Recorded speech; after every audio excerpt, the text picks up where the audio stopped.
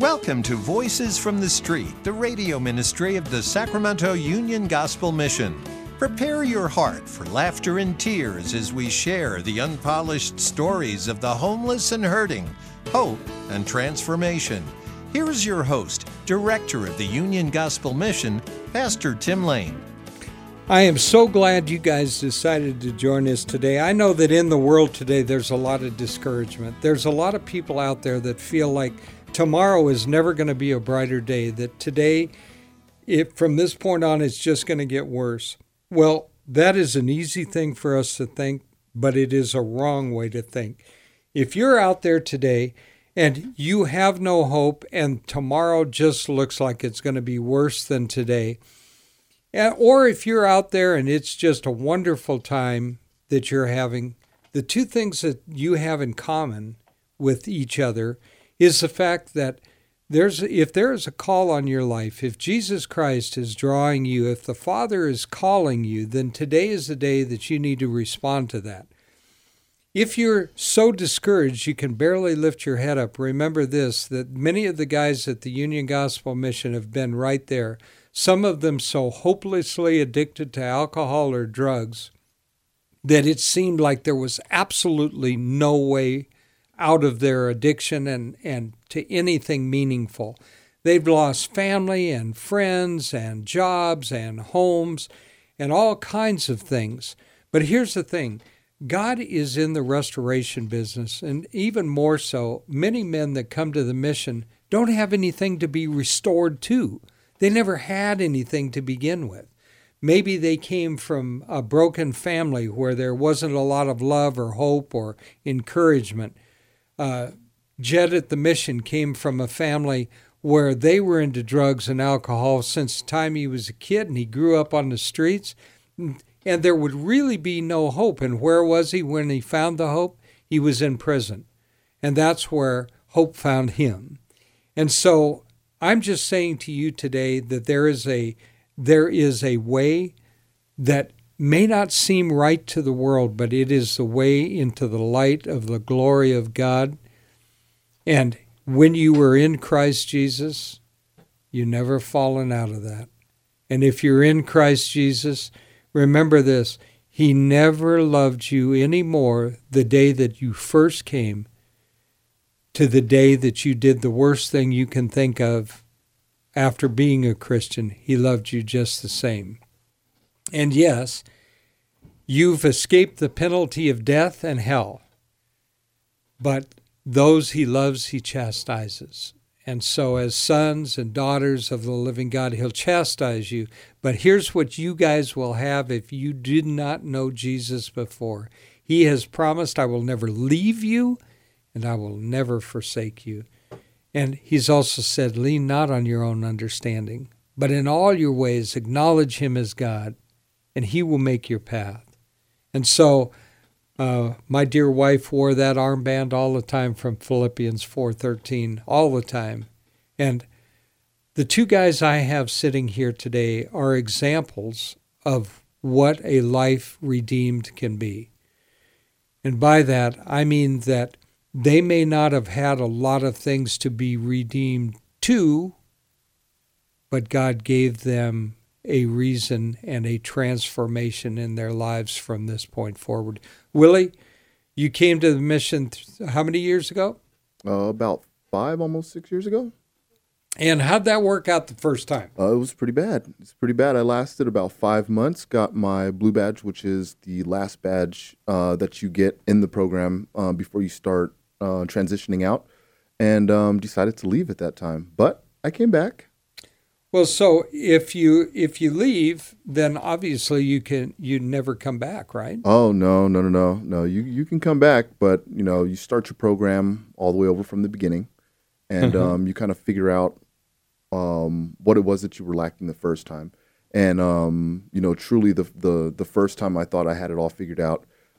Figured I had learned as much as I was going to learn. I was going to go out, go grab a church, get a job, and take care of my kids, but I was still lacking that foundation, and I was still leaning on, for a lack of a better way of saying it, a God of my own understanding, right? And, when I came back to the mission, I got to completely just discard all of that and come to it like a child, and just learning, and got rid of all of my preconceived things that I thought, and really learned who Christ was and who God was and stuff like that. So it was a blessing. It is an amazing thing for sure. How about you, my friend? This is Matthew Biro. Matthew, so we talked a little while ago about, Philippians 4:13, I can do all things through Christ who strengthens me, right? Is that true? It is. When I got to the mission, I was a young believer. I came to a saving faith in Christ for about a year prior, but I didn't have a good understanding of what it looked like to live that life. So when I got to the mission, I was pretty hopeless. I was deceived in my understanding, but Christ brought me out of that. And I was at a point that, I would term it the cliche, my rock bottom. I lost pretty much everything and I was at the end of my rope, and yet Christ brought me out of that. How about you, Willie? Were you at the end? Oh, yeah, most definitely. Pretty much like Matt and a lot of other addicts that are out there. My addiction really tried to kill me, right? And I had been through many hospitals like Matt, both mental and like emergency rooms and stuff like that. It was horrible. Yeah, that's a good way to put it. Rock bottom, right? Yeah. Well, as I alluded to earlier, and then forgot to go ahead and quote it. Olga had MS. That was my wife who passed away, and she wore that armband, I can do all things through Christ who strengthens me, all the days that she was for years. And did she believe that? She absolutely believed it. And even the fact that her deteriorating condition was happening, she had given her life to Christ and knew that she would move on to someplace greater than this, right? Mm-hmm. So let me ask you something. We often think of the addict or the person who's addicted to drugs or alcohol and that they're destroying their lives, but how about the sphere that's around you? How about the people around you? You have children, do you not? I do. And how did it affect them to have a father who was on drugs and alcohol? At the time, I don't think that I really noticed it too much. Maybe it was just the selfishness of it all. I always assumed that, hey, I'd come around when I come around and they're happy to see me. So they're not really too worried about it. But as the last couple of years have gone by and they're getting older, a bit more outspoken about things, and I do talk to them. And I do explain to them the reasons why I wasn't there. I don't pull any punches with my kids. I tell them exactly. What was going on, what had happened. They've seen all the scars on me and stuff like that. They know everything about everything, right? So when I talk to them now, I understand that it does affect them, right? Like they did miss me tremendously, right? There are things that I never got a chance to talk and to teach my son, right? Things that he may struggle with now with, just day-to-day things of just being a boy, right? That his mom had to teach him and stuff. And she did an excellent job, right? For the circumstances that she was in, doing it all by herself. And I completely respect her for that, even though she was still in her addiction, right?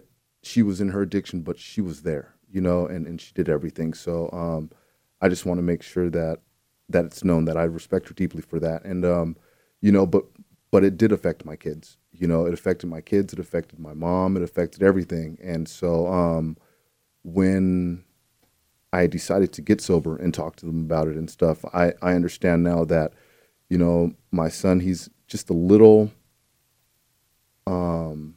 I wouldn't say shy or insecure, but he just, he was a little more introverted when I first got him back. Now he just seems so much more happier, right? And it's just sometimes just having that interaction with with your parents and your father and stuff like that, and him being there and doing stuff with you and knowing that they're loved and stuff can mean the world, right? So it actually or absolutely can. And by the way, Willie has never been ashamed to tell people that what he was talking about is he has scars from. There's an addiction called cutting, and sometimes when an addict can't get drugs, alcohol, or whatever, self self-mutilation is the way. And so you will never be able to tell a cutter walking down the street because they're very smart and hide it beneath where the shirt sleeves are and stuff.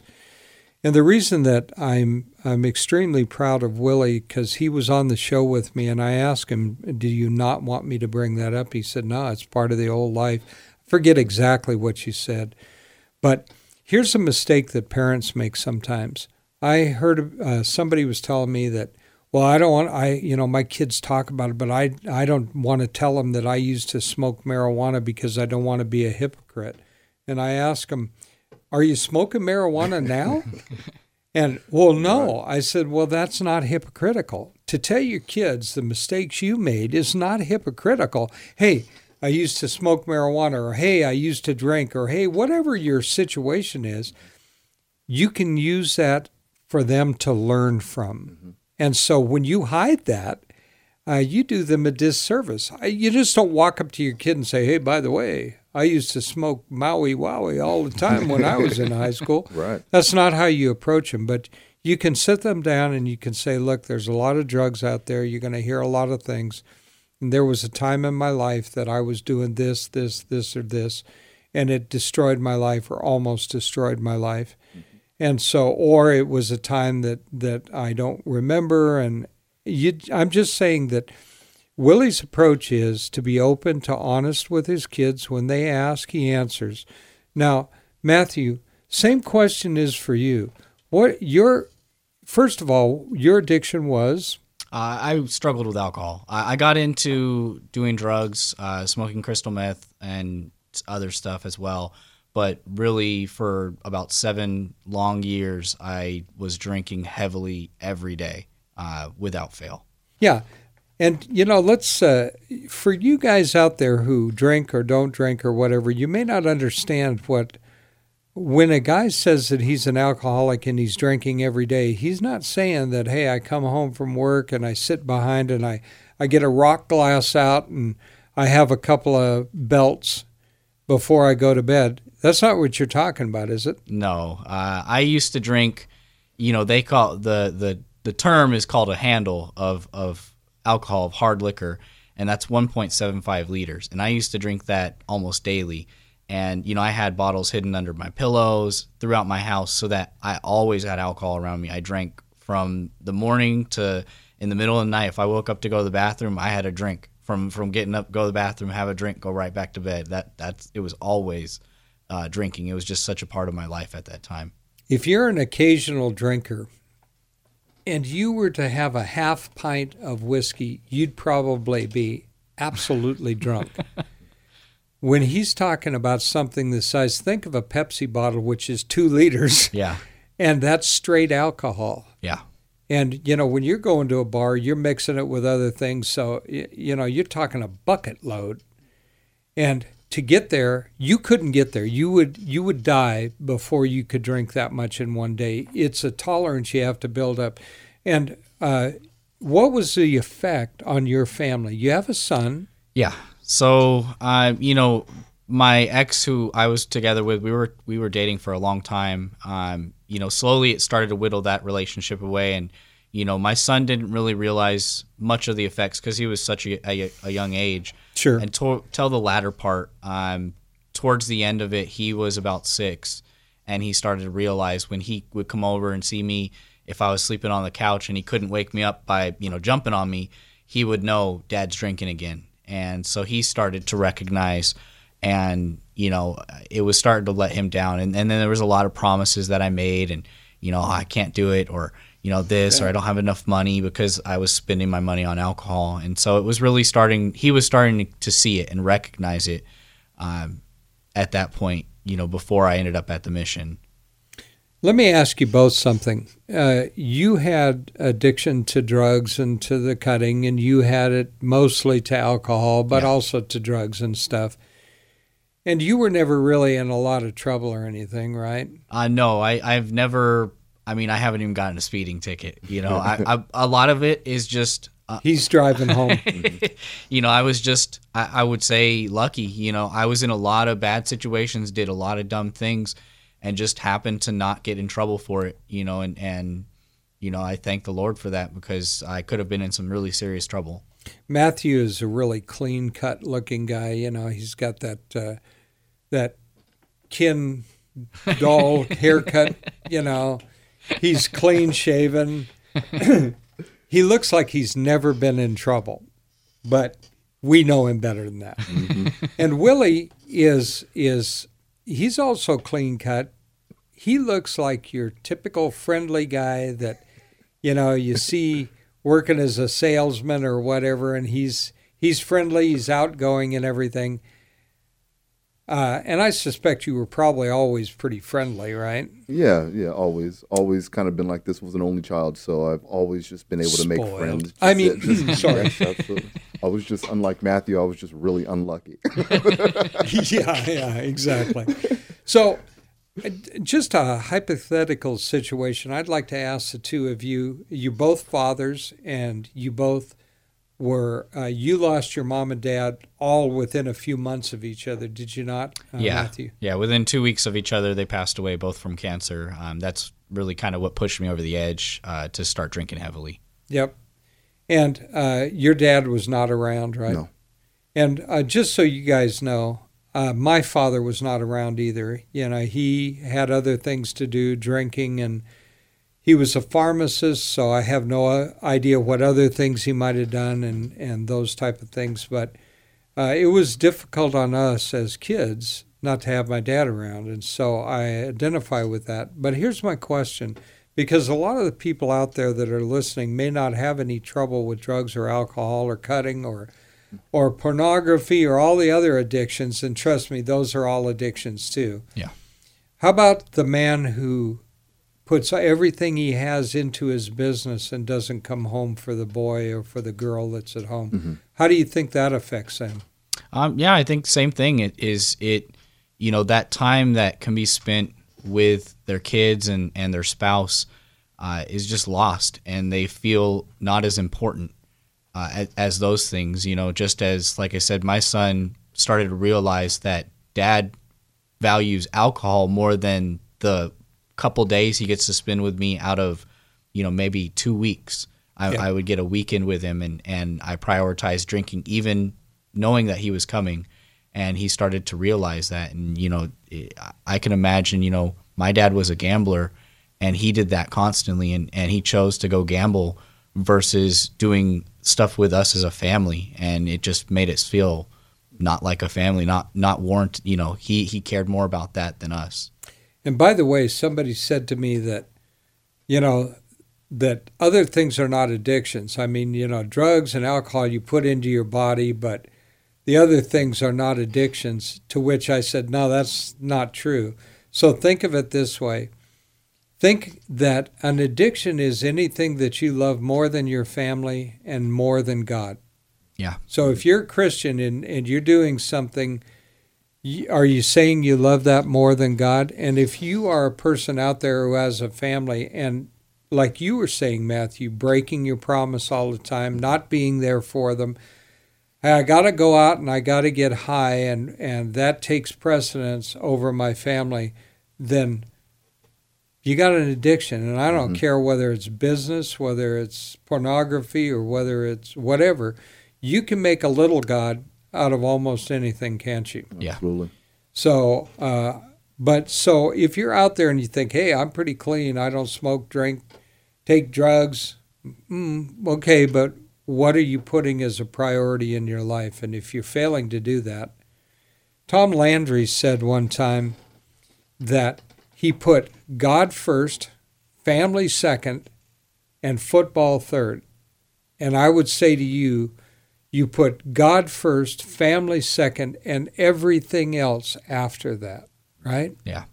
So there is a ton of people out there that are missing the greatest opportunity of their lives by not valuing the family that they have, the spouse that's next to them, or whatever the case is. So let me ask you something, both of you. Now, Matthew, you are controlled. And I don't mean that in a bad way, but what I mean is you're calm, you're analytical about things, you are working in our finance department, And contrary to what anybody may have thought when I hired him, well, I allowed Scott to hire him, but I have to put the stamp on everything. I was fully convinced that he was the man, and that he was a man of integrity, honor, and that he was truly a man who had given his heart to Christ. And so have I ever expressed to you any reluctance in putting you with the combination to the safe? No, you've trusted me wholeheartedly with everything. And, I appreciate that. And I attribute it just again to the transformation that Christ has put in my life. I wasn't deserving of trust. Me either. Prior to that, and it's not again that I was an untrustworthy person. It's just people couldn't depend on me for anything. The only thing they could depend on me is to be drunk. We're going to hold you guys over if you've got time for another show. We got about 3 minutes, but Willie, the same thing could be said of you. I have related to you that I trust you in all things, that I don't have any reservation about you doing something you ought not do on campus. And to me, when we're talking about the transforming power of Jesus Christ, that's what we're talking about.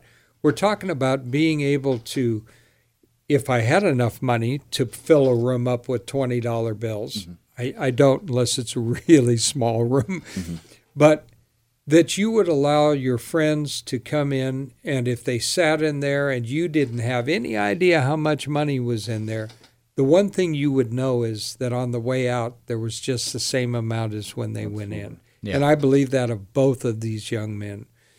And I am more than happy and more than proud of the fact that they have taken their families seriously and made an alteration in their life that could only be attributed to the transforming power of Jesus Christ, mm-hmm. right? We only have 2 minutes. Is there anything you'd like to say before we close up this section of the show? I'm just going to be honest. This is way easier with Matthew here.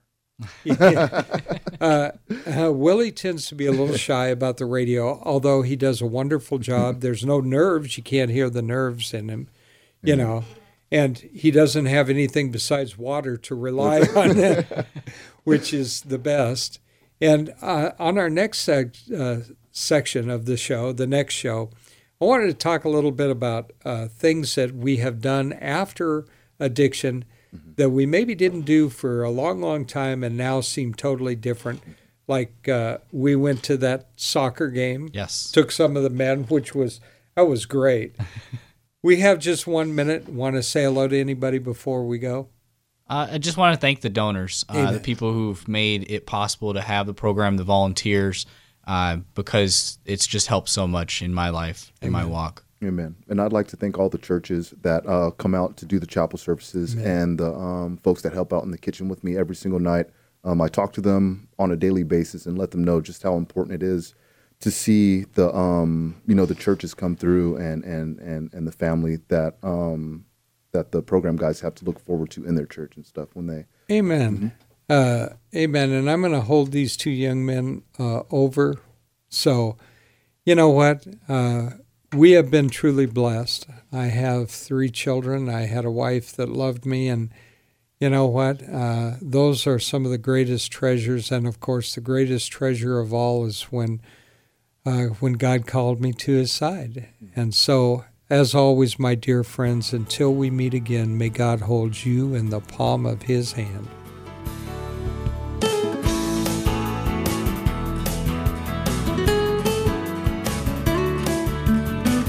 You've been listening to Voices from the Street, the radio ministry of the Sacramento Union Gospel Mission.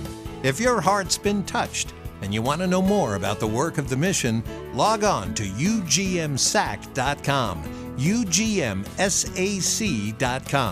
To donate clothing, food, time, or financial help, call 916-447-3268, 916-447-3268. Thank you so much for listening. Join us again next week at the same time for Voices from the Street.